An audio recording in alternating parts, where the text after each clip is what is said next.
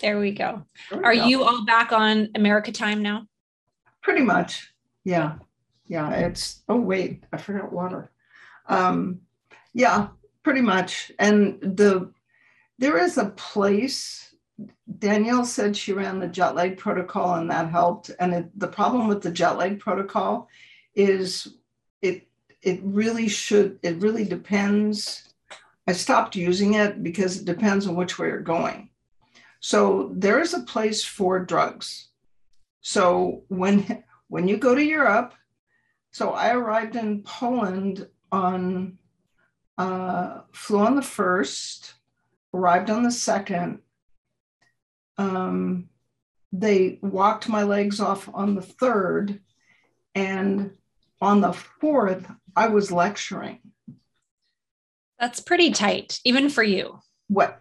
Well, but in 2000 in the green room at IFM, one of the speakers asked another speaker, and I'm eavesdropping, and he says, how do you do this international travel thing? I'm just like dying here.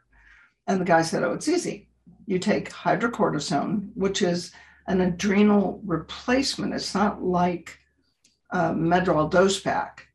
It's not steroids. It is a physiologic dose of cortisol, which your adrenals don't get around to for about 4 or 5 days after you get someplace. Wow. So you take a physiologic dose just so you can set the alarm and get up in the morning. You take that in the morning, and then you drug yourself to sleep at night. Even if you don't use sleep medication at home, your body thinks it's 2:00 in the afternoon, and it's really 9:00 at night where you are. And so you use a super physiologic dose of melatonin, and you use Ambien or whatever you're going to use to knock yourself out, and you knock yourself out. And by day 2 or 3, you're done. You're functional. And you can actually, if you have to be, you can be functional the second day. So there's a reason that God invented drugs and FSM. This is a once again, very organic segue into one of the things I wanted to talk about today with my big fat list. The lists are getting very extensive because we're getting a lot of really good feedback from people. But I love that part.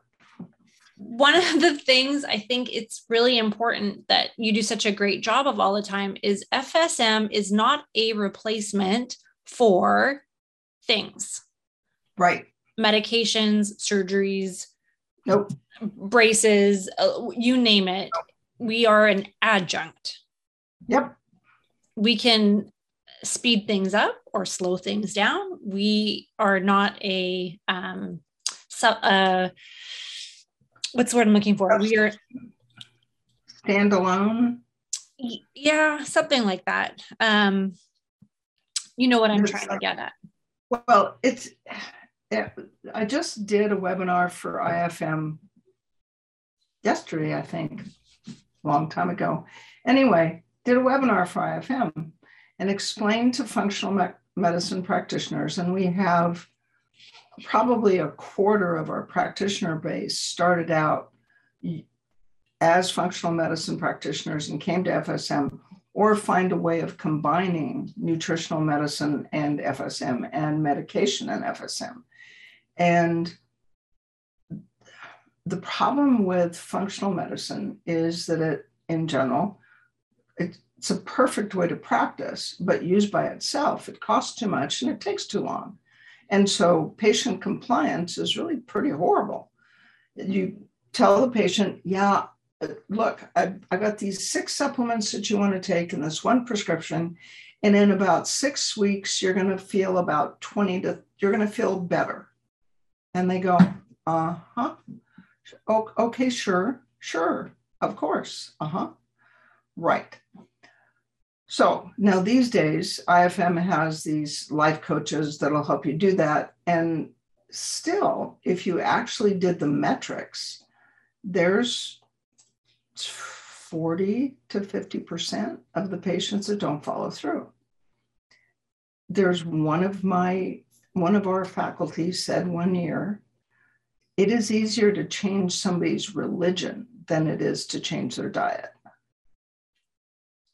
Isn't that the truth? Well, yes. Okay. So when you use FSM as an adjunct, you listen to the patient's history and you go, oh, poor thing, your belly really hurts. Would you mind? This is microcurrent, and it's really good at reducing inflammation. And let's see if it makes your belly feel any better. So you put your precision care or even a custom care with SIBO, you put your precision care on their tummy and you run, let's just say we run basically the SIBO protocol. And the patient goes from bloated and a pain level of a 5 down to flat tummy and a pain level of a 2. Now you have their attention. And then when you tell them, okay, I need you to eliminate for 6 weeks gluten. I love gluten. I understand, but it's why your belly hurts. You've been sick for 6 years, so just cut me some slack here. What's your pain level right now? It's a 2. Okay, now will you believe me? Okay. No gluten, no milk. Really?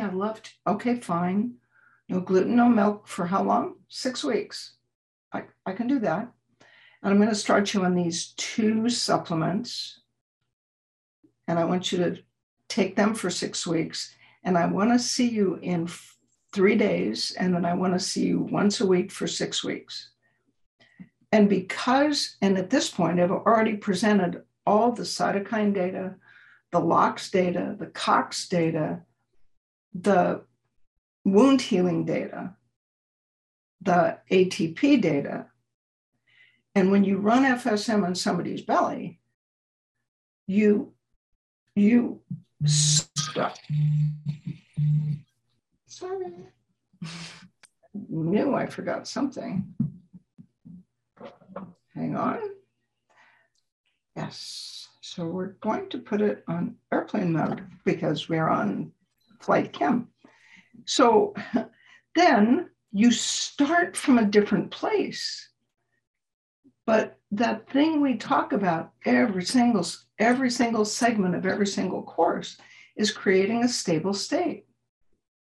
We can produce instantaneous changes, but the reason that water is a solid is that the surrounding environment is 0 degrees. And the reason water is a liquid is because the surrounding environment is 1 to 99 degrees and steam, blah, blah, blah. So the reason the patient's belly pain goes down is that I ran the frequencies for inflammation and allergy reaction and gut bugs, bad bugs. I ran all that. Is that going to stay? No. It'll stay for maybe 2 days, but they have to create the environment that keeps it that way. Right. Right? So and that can be such a challenging component depending on the demographic that you're working with. You tell an athlete that is 100th of a second away from joining an Olympic trial that he needs to cut out gluten, drink some water, do some more exercises. That's done. He's doing that on the way to the car, leaving your clinic. Absolutely. Somebody else, like you said, it's like changing their religion. So part of what we talked about last week was patience, right? Like waiting. Part of that, I think we have to have our own patience with our patients, because changing their diet can seem like such a black or white thing that we're telling our patients to do, because we know it will mitigate inflammation. It will make them feel better. It will change their life if they would only just stop putting that stuff in their mouth. The trick of that, after 25 years of failures, there are some secrets. You ready for the secret? Yes. Everybody get a pen and paper. Ready? It's easy. One thing for 6 weeks. You've been sick for how many years? Well, ever since I was whatever. So we're talking 17 years you've been sick. You've had belly pain for how many years? Oh, yeah. You've had body pain for how many years? Okay. You're going to give me 6 weeks? Okay, I said, you can do anything for 6 weeks.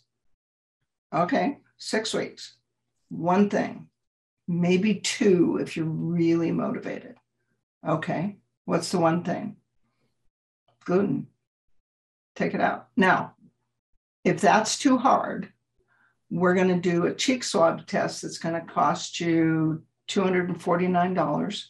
And we're going to get data back that says you have the gene that makes you gluten sensitive. I'm fine with doing the test. It's a cheek swab. It's a piece of cake. Let's do that. And then after you get the cheek swab back, then will you give me 6 weeks? Okay. That's the first thing. You give them one thing. Handing somebody 6 bottles of different supplements, never going to work.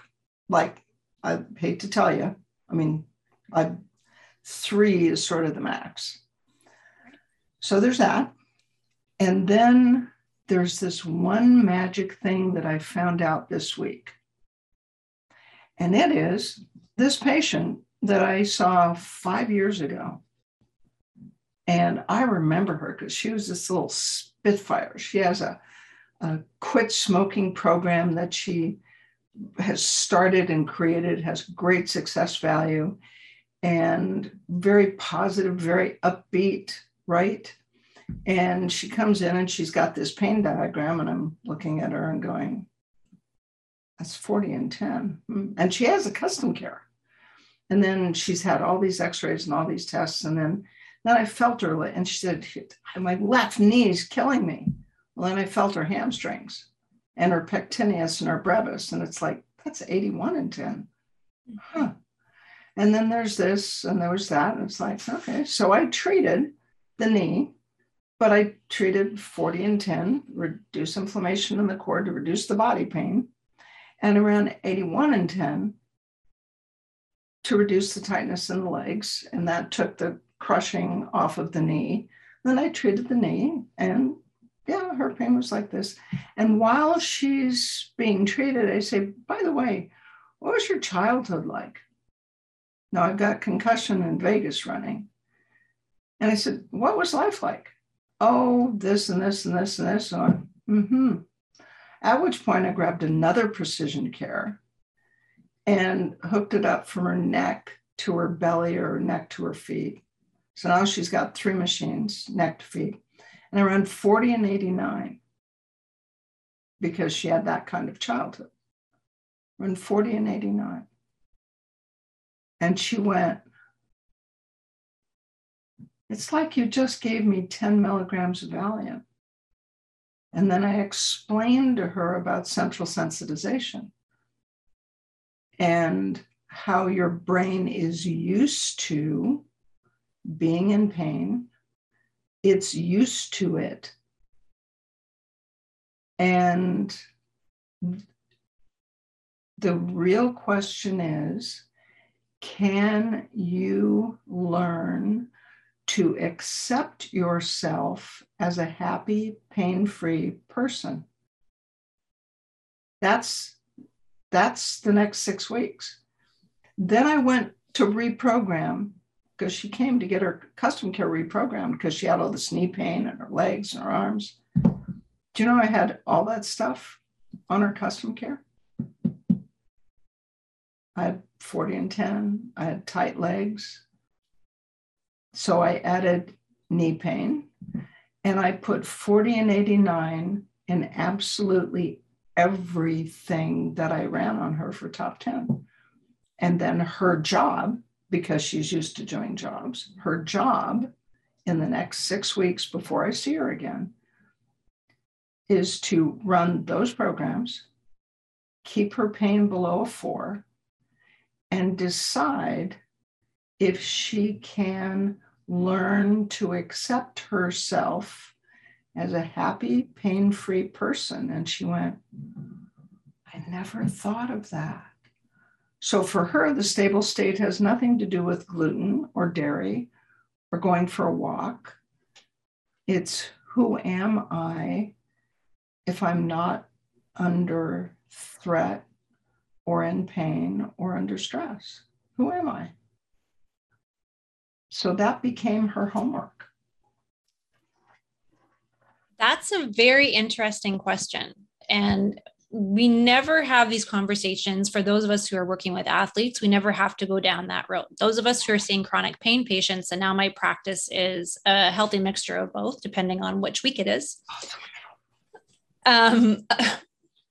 But it's sometimes hard for me to switch gears because I'm so used to having to pull back the athletes who want to push their recovery before it's maybe safe.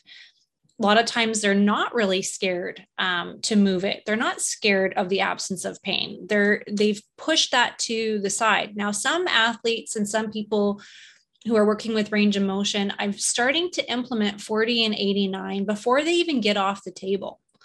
Because you can see, if you're very good at watching their face and not their extremity, yes, you will see that split second where there's sheer terror and panic in their eye before they even elicit a muscle contraction. It happens in that moment right before you take your hands, or right after you take your hands off of them. And then right it's when gone. Yes. Because they go, no, I am not afraid, but they really are. They really are.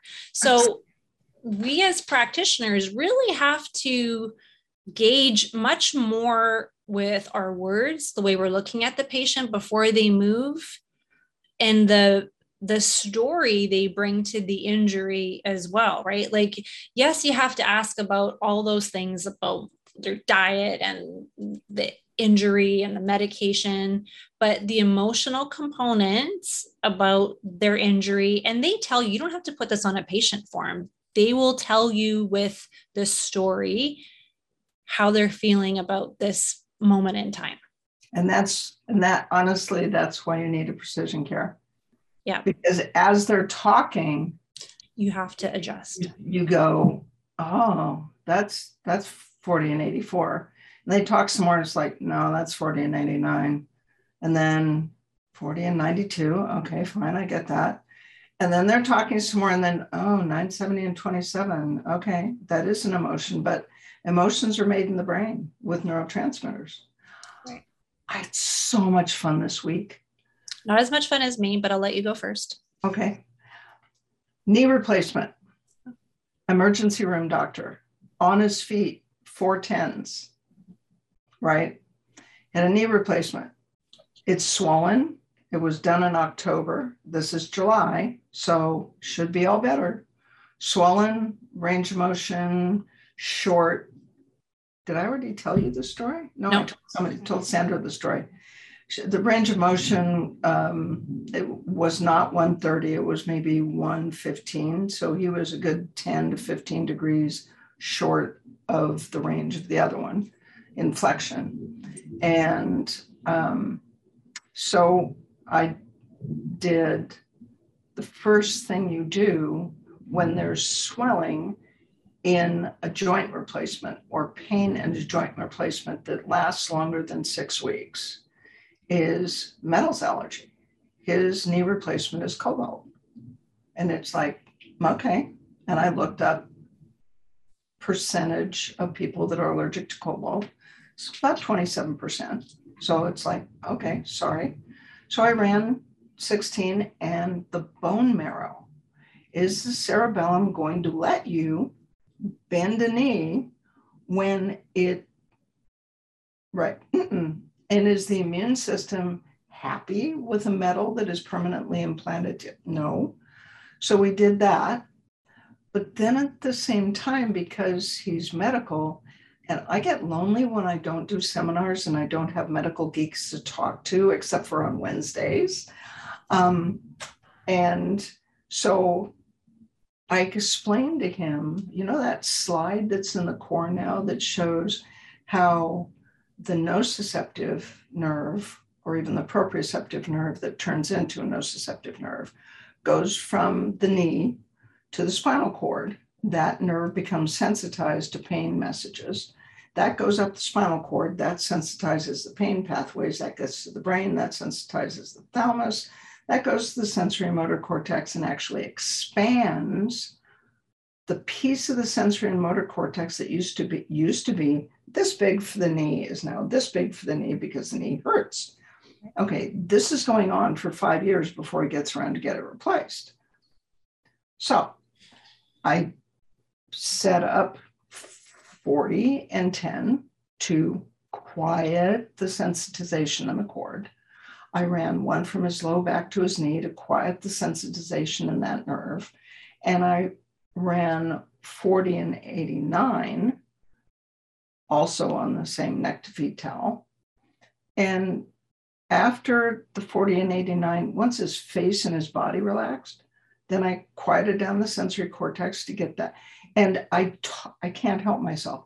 I talked my way through it and explained to him what I was doing. And he said, that makes so much sense, right? And then if you think of, then they had done a manipulation under anesthesia to break up the scar tissue that was preventing it. That's a good face. I'm really sorry. And so then we're already doing quiet the inflammation in the nerve because the knee. And I did torn and broken in the connective tissue. So he had specific sore spots in the knee. And I opened up Netter and it's like, look at that. That's all connective tissue. So I did torn and broken in the connective tissue and I explained what happened. And then there was this one little spot.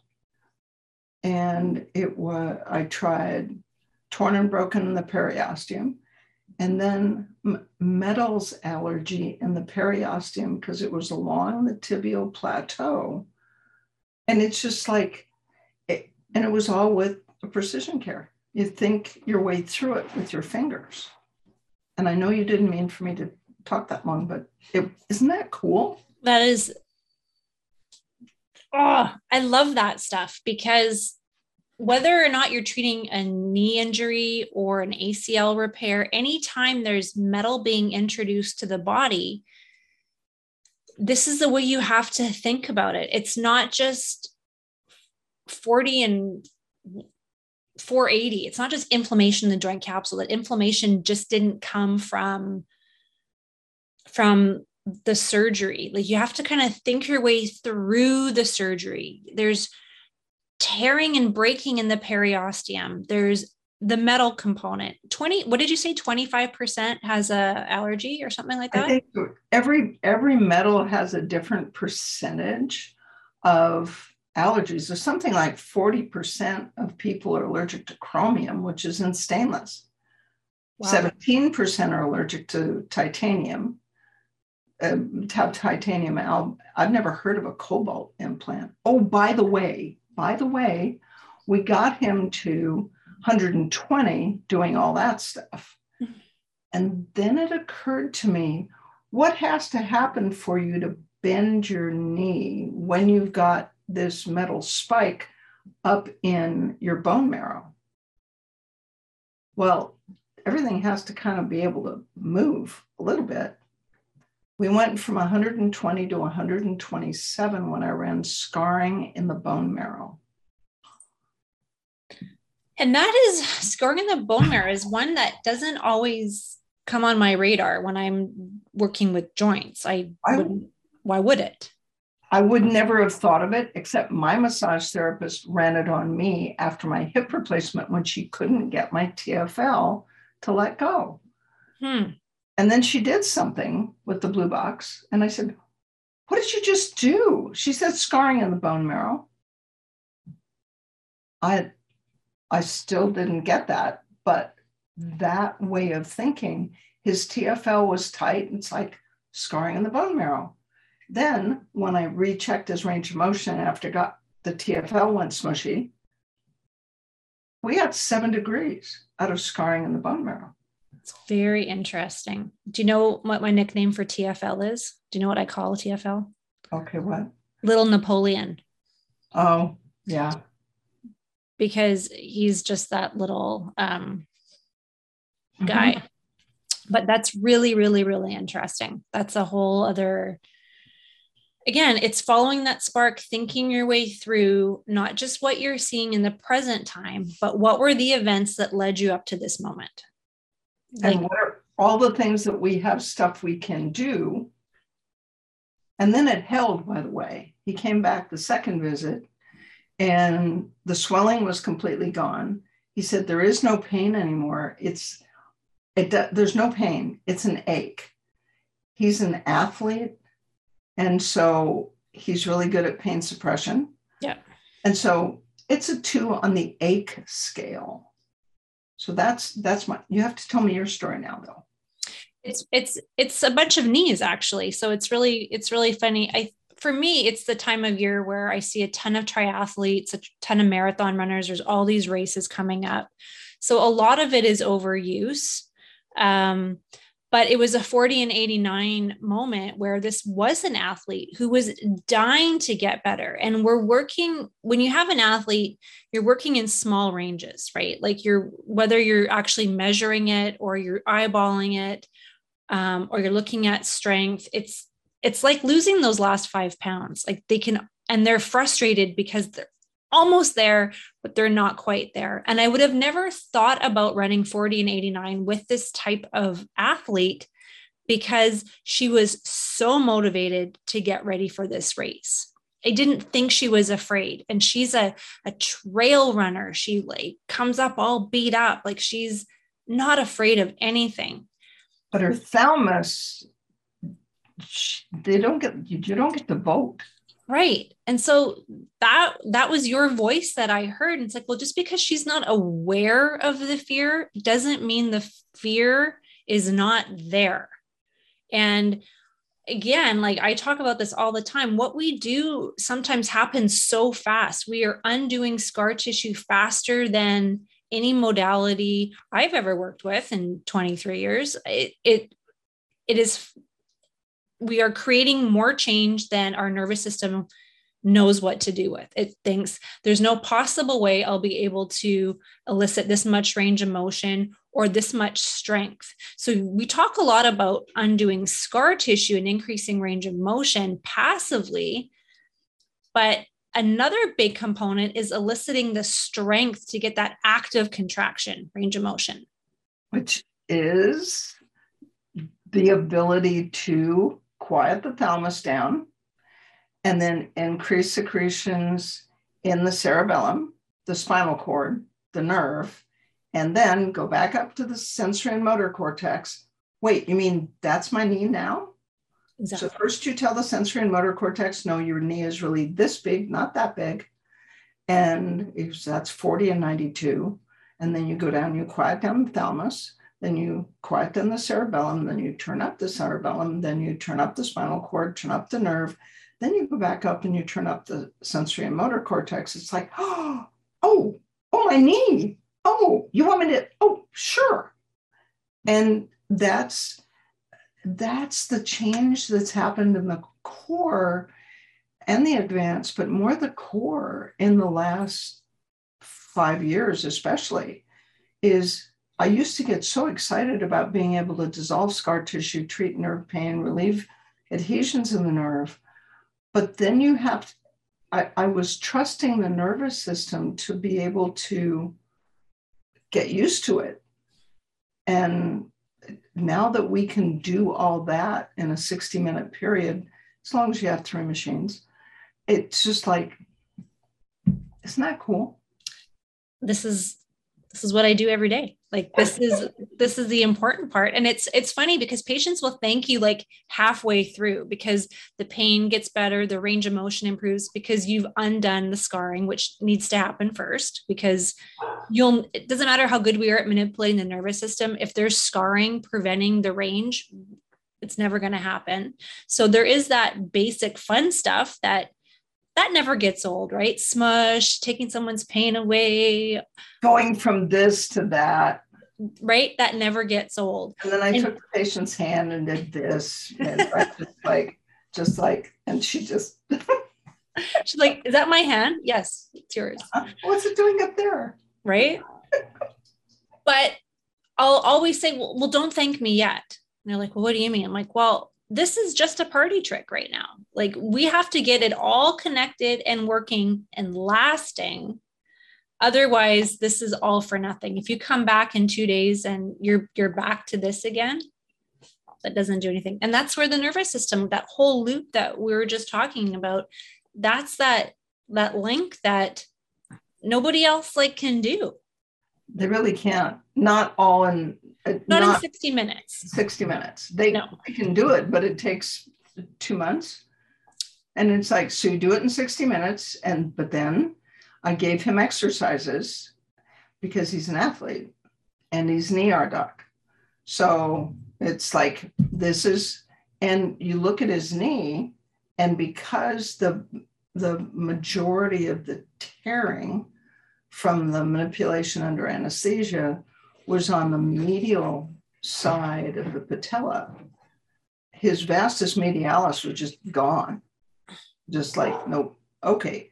So I want you, if you've got a 1 pound weight, not a 2 pound weight, because you could see in his eyes, like, I've got a 5. No. 1 pound. Okay. Put sand in a sock and tie it around your ankle. Okay. 1 pound of sand in a sock. Got it. And then externally rotate your leg and just do quad sets while you're sitting there doing emails at night or watching TV or whatever. Yeah, that. And he came back, and there's his vastus medialis. And then I see him one more time. And then I said, no, let's give it 2 weeks and see if it holds. If it holds, then the immune system can take a joke. It's like, haha, we have a cobalt joke. And then you'll be fine. Then you can come just see me once every 6 months just because it's fun. Here's a question for you. Do patients typically know what metal is being used in their replacements? That's not something that Some of us do. I ask. Yeah. I mean, obviously I ask because I know I'm allergic to everything but titanium, but right. I don't know. I don't know if they ask. It's just kind of interesting. As a mom now of a daughter that's got some metal in her, that was one of the first things I ran post-operatively was, let's just get this out of the way. What metal? That's a good question. I'm going to go look at the surgical notes. Tell you? I've got a very comprehensive surgical play-by-play. The surgeon is amazing. I want to just hang out with him. Oh, good. So I'm going to take a peek. You're amazing. Yeah. I'm a bit tiger mom. I have a hard time not being that mom sometimes. And then I'm also that practitioner that asks tough questions like, but why? Have you ever asked a doctor, but why? Why is that? Where did that come from? Is this a study that you learned in med school, or has that changed? Yeah. They don't typically automatically get labeled difficult. Surgeon, and surgeons, the ER doc and I talked about the different characteristics that go with different medical professions. There are surgeons. I said, your life could be worse. You could be an internist. He went, ooh, rheumatologist, ooh, right? It's like, and surgeons don't ask. I'm a carpenter. I do this. This is what I do. Right. Yeah. And it's very interesting to see surgeons post-op recommendations versus 5 or 6 PTs post-ops recommendations. And somewhere the answer is in the middle of these 6 people weighing in. And we're just going to have to navigate our own way, because people are so used to sticking to the literature that was written so long ago and not looking at real world data. So I'm all for the science. I don't claim to be a surgeon, but I've seen things in rehab that defy scientific explanation. And once you see something like that just one time, I think it's worth asking a question. Well, why are we sticking to these parameters? Says who? Like, where did it come from? And I think patients who are listening, you should ask questions. Mm-hmm. and get multiple opinions. I'm all for getting many people to work on one patient. I love sending my patients to a chiropractor, a vestibular person, a different type of dentist, a naturopath. Everybody needs to work together. What made you laugh? Different type of dentist? No, remember when I herniated the disc in my neck in 11? And so I come back, somebody finally does a Babinski on me in early December of 2011. My right one is downgoing. My left one is florid. I've never seen one, like even on the internet, I've never seen a Babinski as positive as my left Babinski. And it's like, okay, fine, it's going to be fine. So that test was done, I think, on Wednesday. Thursday at lunchtime, I called and I had appointments with three neurosurgeons, I got back on Monday. So I had 2 appointments Tuesday, 1 on Wednesday. And I made appointments with 3 different neurosurgeons. And the first one, his medical assistant didn't know how to do reflexes. She didn't check Babinski. And when he came in, he said, yep, this obviously, here's your imaging. We need to do this for the disc. And your C7 nerve root is, the conduction is slow. So we should, at the same time as the C5, 6, 6, 7 disc surgery, at the same time, we should move your ulnar nerve. It's like, okay, I'll get back to you. Next surgeon. Oh, we should do this and this. I really love this guy. The first time this is December 14th at this point. The first surgery date I have open is January 12th. You don't leave a positive Babinski positive for that long. Love you. Bye. The next surgeon. My spinal cord was peanut shaped. Now it's supposed to be round. The disc herniated right into the middle of my spinal cord. So my spinal cord is now peanut shaped. And this guy took me out in the hallway, threw the film up, because that's back in the day when you actually had, film. The light, yeah. Threw the film up, and he said, wow. Okay, then.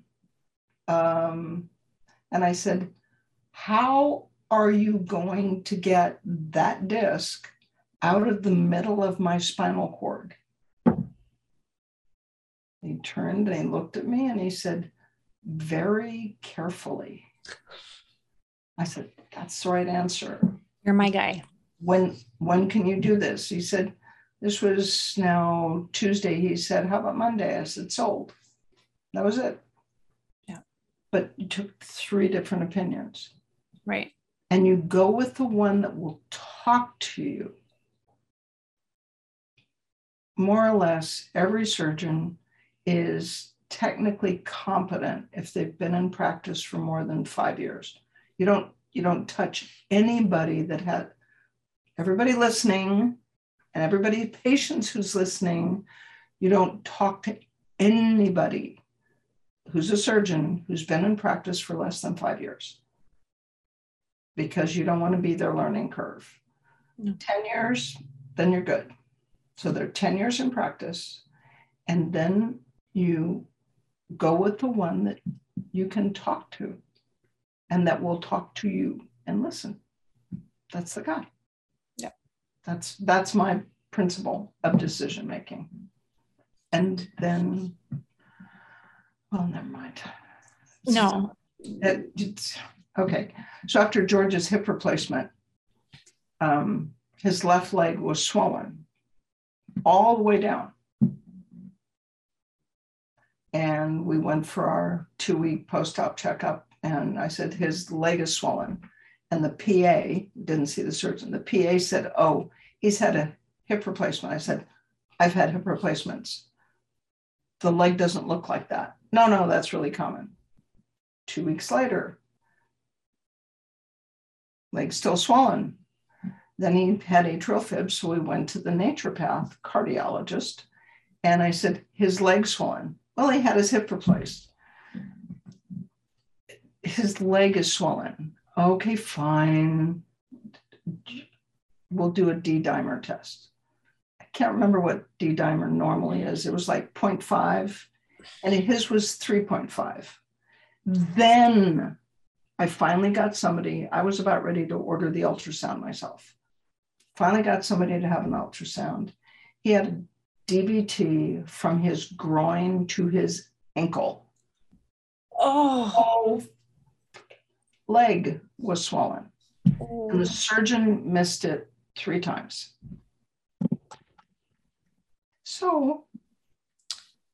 So ask questions and don't settle for it's nothing. Yeah, pretty much. I love it when my patients ask questions. We had this conversation a little while ago. Do we call, like, there is a study about would patients prefer to be called clients versus patients, because patients had this inference of pain and suffering, and also that they didn't have a choice in their rehab, where clients felt more, I'm paying you to help me, I'm part of this team. Collaborative. Exactly. So I love it when the people who come to see me ask questions, because I want them to feel part of the process. They have to be invested in part of the process, more than just coming and flopping down on the table for 60 minutes.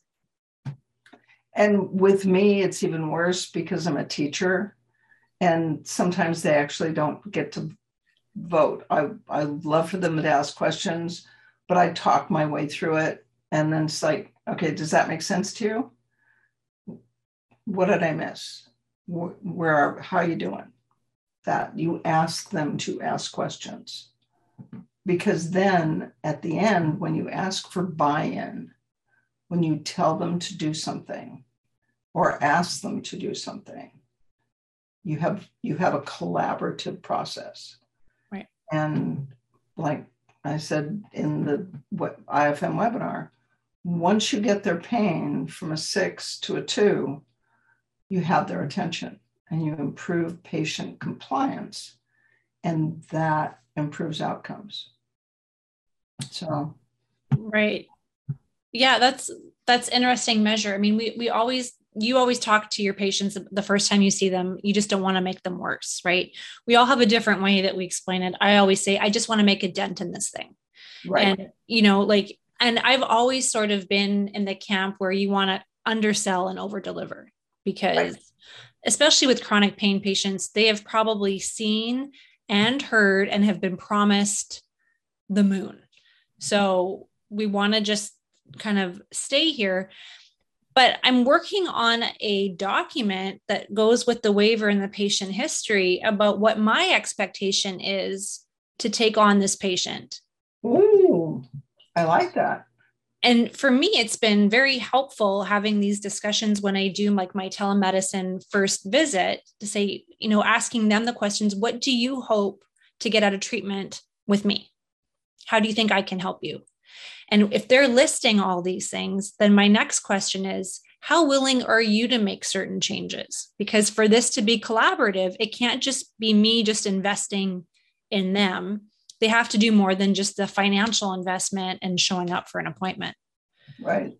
So, well, and you get a clue about why it is that people are still unwell.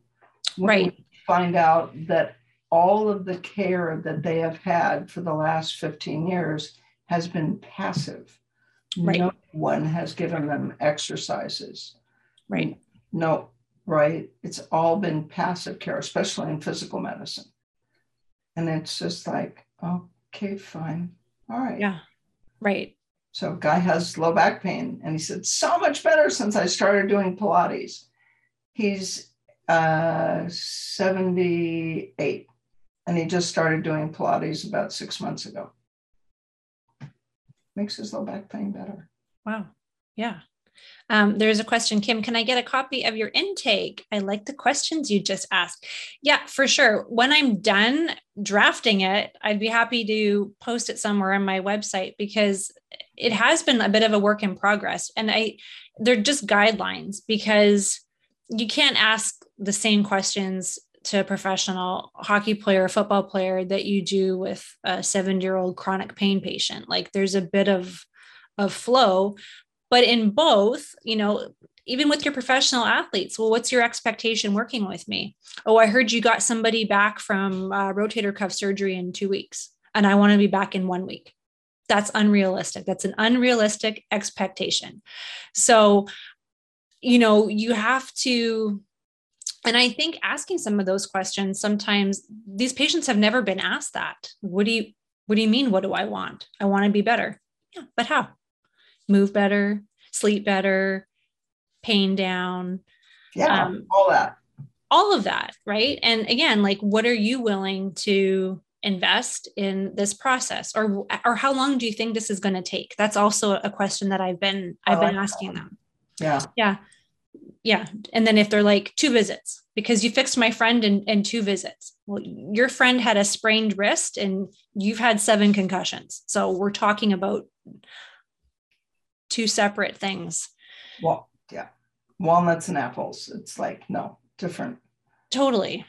So, I mean, I don't know. We're all learning here. So I'm learning with all my patients. Like, it's, nothing is cookie cutter. That's right, John. Like, even from your intake to the way that you treat it, no knee is the same and no frozen shoulder is the same. And again, I'm going back to like talking about how great I think the course has changed in the past 5-10 years.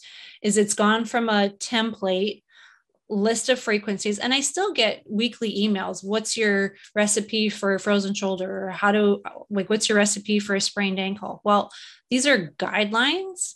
There isn't one. Right. Think about the mechanism of the action. What tore, what broke? When did the pain start? Well, okay, what happened a year before that? How many times have they sprained it? Exactly. Right. Like, talking about concussions. Well, I had this answer from a professional hockey player. I've never had a concussion. I go, I hate to break it to you. You get a concussion every time you step on the ice. You get a concussion every time you get traded, every time you move climates, every time, like it, and there's just, like, it's just different ways of thinking of things. You go from like a standard model that we thought of 30 years ago, that you had to have loss of consciousness in order to have a concussion, to what we know now about flexion extension injuries mimicking concussion symptoms. I mean, creating concussion symptoms, long track in the medulla, like axonal injuries in the medulla that go to every place. Right. It's just, I'm still stuck on a professional hockey player that thinks he's never had a concussion. Is there a professional hockey player? Well, is there a hockey player who has never fallen or been whatever, checked and then hit the boards, hit the ice, gets up and skates again? Right. So you hit your head. That counts. Right. But again, it goes back to those metrics, right? Everybody's pain scale is different. Everybody's expectation for treatment is different. Going back to the concussion, I had a patient, not a professional athlete, but an active person. And on the concussion form, didn't fill any of that stuff out. I'm like, so you've never had a head or neck injury ever. And this is somebody in their mid 40s. She's like, no. I'm like, you've never been in a motor vehicle accident? She's like, oh yeah. You've never fallen down the stairs as a kid? Oh yeah, I remember, like, I was laid out probably for like half the afternoon before my brother woke me up. I'm like, okay. So that was a true story. She's like, oh yeah, I remember that. Yeah, I think I was passed out most of the day at the bottom of the stairs. Excuse me while I add this practically typing. And then there's the element of grace that you have to not call the patient an idiot. It's like to just say, Oh, okay. Well, I can see why you'd forget that. Quietly pivot on your stool and write this and try not to have your judgy face on. No judgy faces. It's like, okay, oh yeah, I remember that time. Right. So again, going back to your history, while it's great to send forms out ahead of time, like I try to spend more time verbally going through them, because you can't trust your patient. No. To remember it. And like, how many times have you had a patient on the table and then after a few minutes and I've had people ask, do like police interrogators use this stuff? I'm like, no, why? Because I feel like it's truth serum. I just want to tell you everything. I'm like, just let it out. Not the first time I've heard that. Yeah. Keep it coming. Yeah. Endorphins are truth serum. Yeah. It's so one of the questions that somebody wrote to me a while ago is if we could explain the fatigue that some people feel after a treatment, where that could come from. It's right. There's two ways of looking at it, I think. And they both come from what you mean when you say fatigue. So yeah. If you are used to being completely sympathetic dominant and you're used to operating at that speed, and FSM takes your endorphins and doubles them and quiets the sympathetics and takes down your pain, and you go from being sympathetic dominant to parasympathetic dominant. And is that fatigue, or is it just not running on speed? Right. There's that. Yeah. The other piece is detox reaction. Mm-hmm. There's that. Mm-hmm. Do you remember how tight your muscles were a while ago? And now they're not. All of the goo that was stored in those tight muscles, when the muscles turned smushy, the goo came out. It headed for your liver. You should drink some water, have broccoli for dinner, sleep, and let me know how you feel the next day. Explain the broccoli and the cauliflower. Okay. There's the phase 2 pathways in the liver. It's phase 1, one half of how the liver operates. Sulfur-bearing molecules are cofactors in the liver detoxification pathways. So not everybody can prescribe or provide N-acetylcysteine or detox antiox or some mixed low-dose antioxidant. But everybody can eat coleslaw, broccoli, cauliflower, something with sulfur in it to provide that. The other kind of fatigue, the patients that get fatigued, headache, and nausea, I would be willing to bet money, because I've done it enough times, that you didn't do a vestibular exam and you ran the concussion protocol. So on the custom care on clinic unit 1, concussion in vagus minus 94 is the first thing I run. If I haven't done a vestibular exam, or if the patient's symptoms suggest that they have some degree of vestibular injury, I just don't run 94 on them, just on spec. So those are the three. One is you're just not jacked up, so get used to it. The other is might be a detox reaction. Let me know tomorrow afternoon. And the third one is 94. If somebody is still tired 3 days later and you ran the concussion protocol, they probably have a vestibular injury that you might not have checked about. Right. I think that's an important note for those of us who have who run custom cares in the clinic. It's so easy to slap on concussion protocol and then have it in on the background or set them up and do something else. But 94 can elicit a significant nausea. I've had also patients that have had the nausea with almost like a panicky feeling.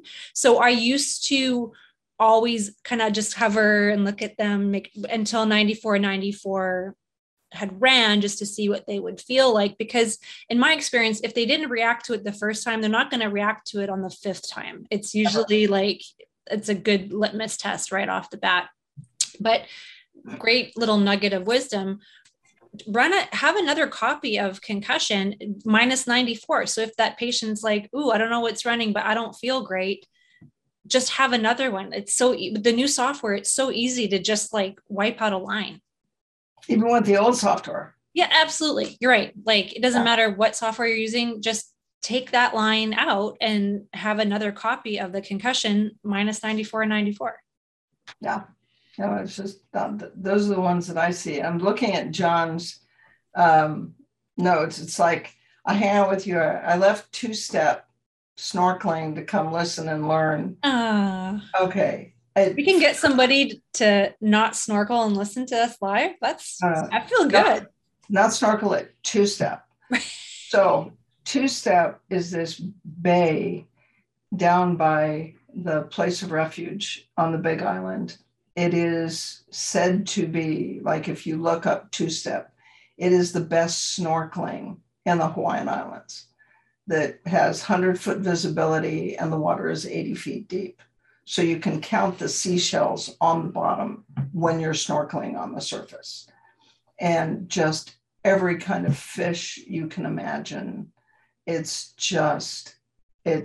So two-step is why we are doing 5-day long masterclass in Hawaii. Thank you, Derek and John.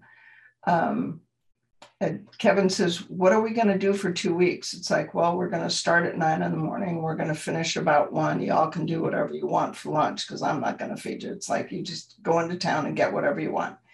And we're 15 minutes from two-step.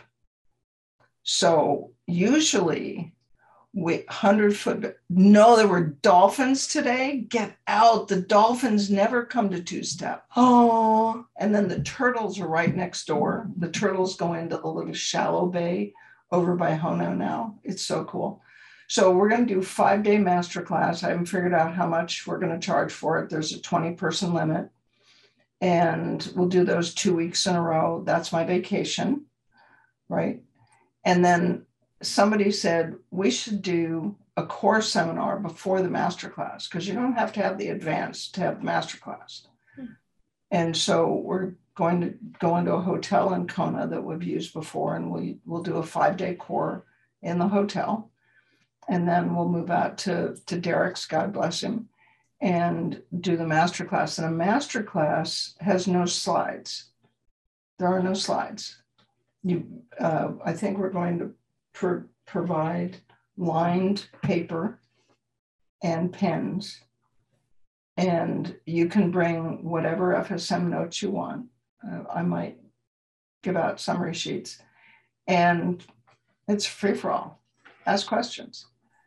That's like where all the cool learning happens, is with critical thinking. And I had a patient, and what would you do? And it's collaborative.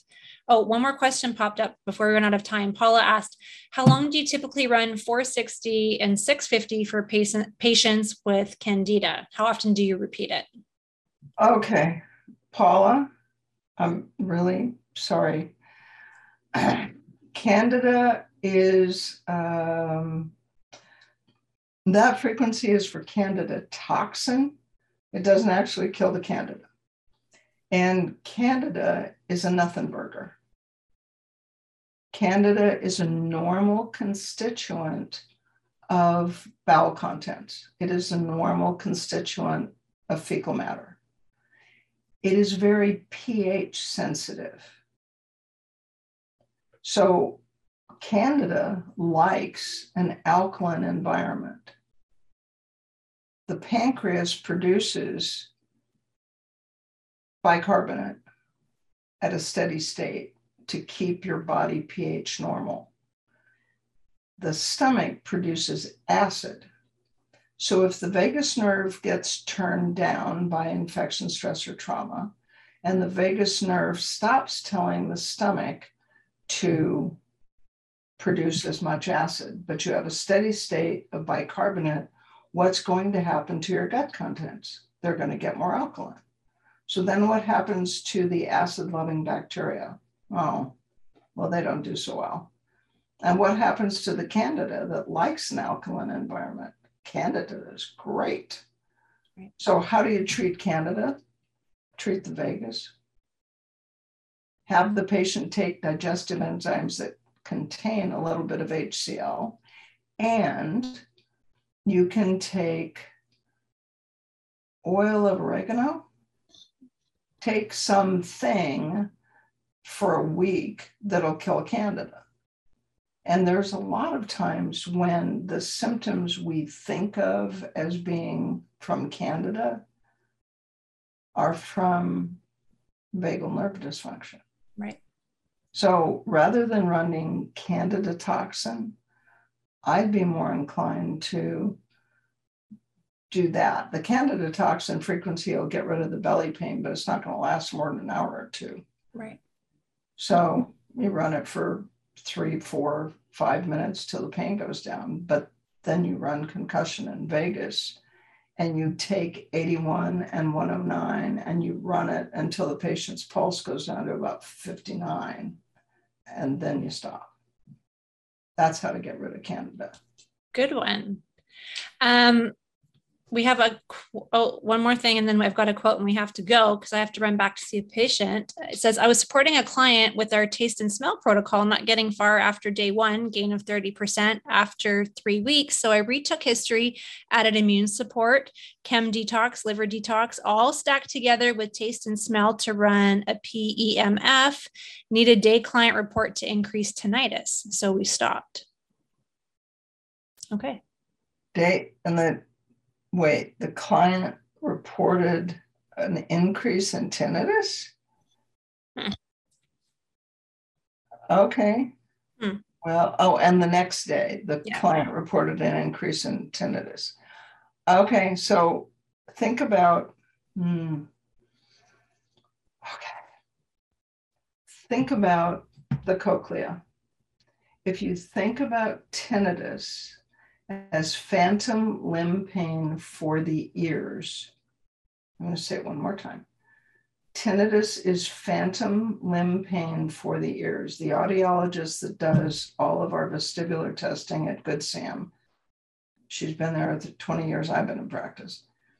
Sue Doucette says, I said, Sue, why my tinnitus is really bad? She said, yeah, it's phantom limb pain for the ears. That's great. So when the upper end of the cochlea, the high frequency end of the cochlea, is the most sensitive to toxicity. And in my particular case, and in almost everybody's particular case, aspirin and Advil are ototoxic. But there are other toxins that affect the cochlea, that part. So what if we did immune support, chemical detox, and liver detox all stacked together, and it got stuck? Just because we run detoxification in the liver and remove chemicals from the kidneys or from wherever else, I don't know what program you actually ran, and we liberate chemicals that then can't be cleared by the kidneys and the liver quickly enough to detoxify them, I could make a case for that causing an increase in tinnitus. Also make sure that the patient isn't taking aspirin, Advil, maybe even curcumin in elevated doses. So that would be my best guess about that. So your mistakes. And I'm not sure what your taste and smell protocol is. If the taste and smell has to do with long haul COVID, you take the virus frequencies and you run them on the ethmoid sinus, and the capillaries. That virus affects the ACE2 receptors that are in the capillaries. That's what affects smell. Right.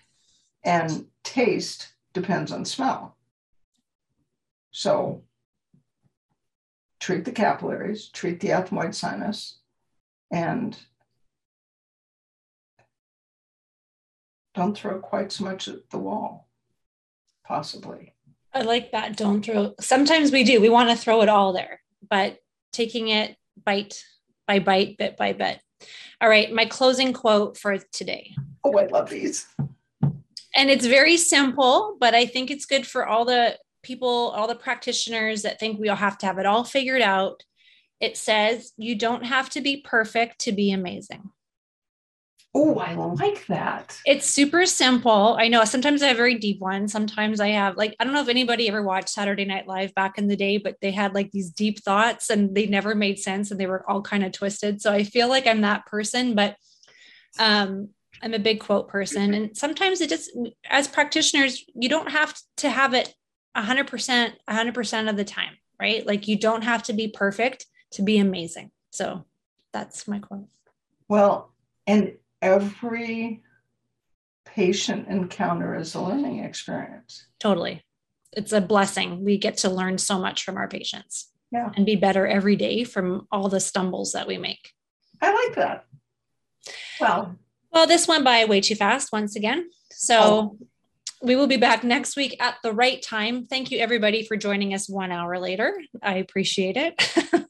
Well, and we have to, at this point, we have to acknowledge that the reason we started at 5 instead of 4 was that I am not a bus driver. I don't have the bandwidth to do what you do. And this is so much fun doing it together. I would not willingly doing it by myself. So it's on, yes, happy to do it at 5 instead of 4, but we'll be back at 4 next week. Yes, we will. Perfect. Oh, we got a quote before we go. My quote, careful for your worry, your dark room of the mind will develop those thoughts. Ooh, that's a deep one, John. Thank you. Food for thought. Let's hold that here. Yes, you create that which you think about. Correct. You focus on. You create that which you focus on. That's it. So I was thinking, gee, I'd love to stay another couple of days in Italy, but I was all ready. And then I get an email at 5 o'clock, actually at 9 o'clock at night, saying that KLM canceled my flight for the next day. Oh, surprise. All right. Bye, everybody. We'll see you all next week. Enjoy. Thanks, sweetie. Bye. The Frequency Specific Microcurrent podcast has been produced by Frequency Specific Seminars for entertainment, educational, and information purposes only. The information and opinion provided in the podcast are not medical advice, do not create any type of doctor-patient relationship, and unless expressly stated, do not reflect the opinions of its affiliates, subsidiaries, or sponsors, or the hosts, or any of the podcast guests or affiliated professional organizations. No person should act or refrain from acting on the basis of the content provided in any podcast without first seeking appropriate medical advice and counseling. No information provided in any podcast should be used as a substitute for personalized medical advice and counseling. FSS expressly disclaims any and all liability relating to any actions taken or not taken based on or any contents of this podcast.